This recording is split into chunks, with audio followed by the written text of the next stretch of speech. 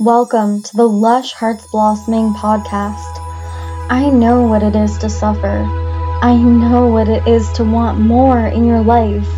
Let this podcast be a tool and a resource for you to create the life of your dreams. I'm your host, Ashen Wolf. I am an extrasensory coach, completion process and parts work facilitator, and shaman. Let's get into today's episode. Today, I want to talk to you guys about dissociation. Now, I am a trauma facilitator. I am a completion process facilitator.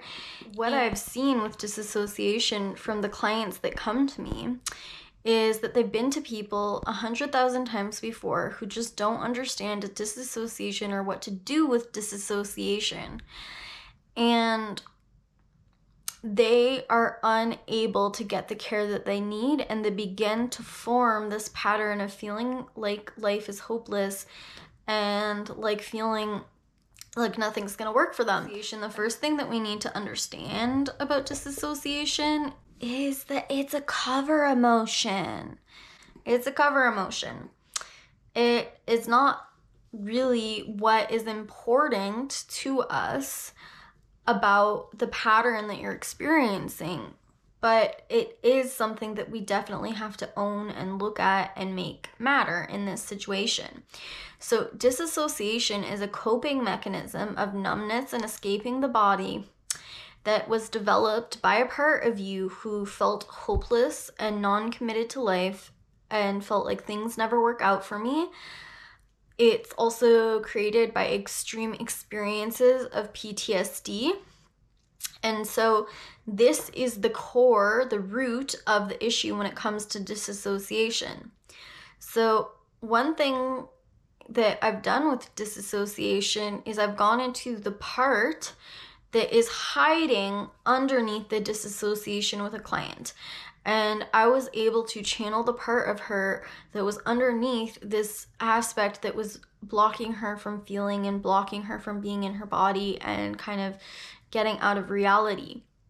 It was choosing to escape reality to protect itself. So I was able to channel the part of her that actually the root cause was being not committed to life and feeling stuck and feeling this void and feeling not good about life and like it was never going to change. And so, why should I feel? Why should I be on planet Earth? Why should I be committed to life if it's just going to suck like this? So, right? By mirroring this to her, we were able to work with this part and expand its consciousness enough that she actually started getting pretty emotional. She was actually able to access emotions that she normally can't because she's in her disassociation.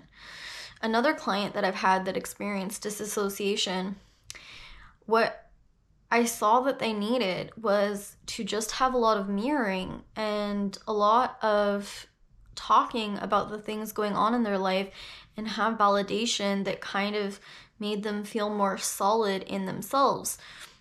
Because disassociation can also come up when we don't feel solid within ourselves, when we don't feel sure of ourselves, when we doubt ourselves, when we doubt our ability to move forward with our future or to do anything differently in our future. And these are created by a number of experiences. Some can be that when we wanted things as a child, we had an adult that was always opposing us and telling us that this wasn't possible and this doesn't make sense. Another thing we can do with association is to be present with it until we can get to a point where it can come down into the actual deep frame emotions.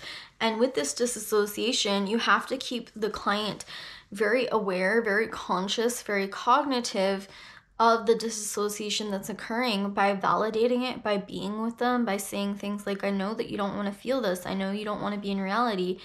And to help them stay present in their disassociation, in their dissociative state by talking to them and bringing them into a state of more awareness and bringing the disassociation closer. I've also seen that this is something where because of the disassociation, the client needs longer in order to feel safe to feel that emotion. And so you might need to have a 4-hour session with someone in order to get to those deeper emotional pains. But disassociation is something that needs to be more understood in the trauma community, because it's something that I've seen that people don't know what to do with it. They don't know how to work with it.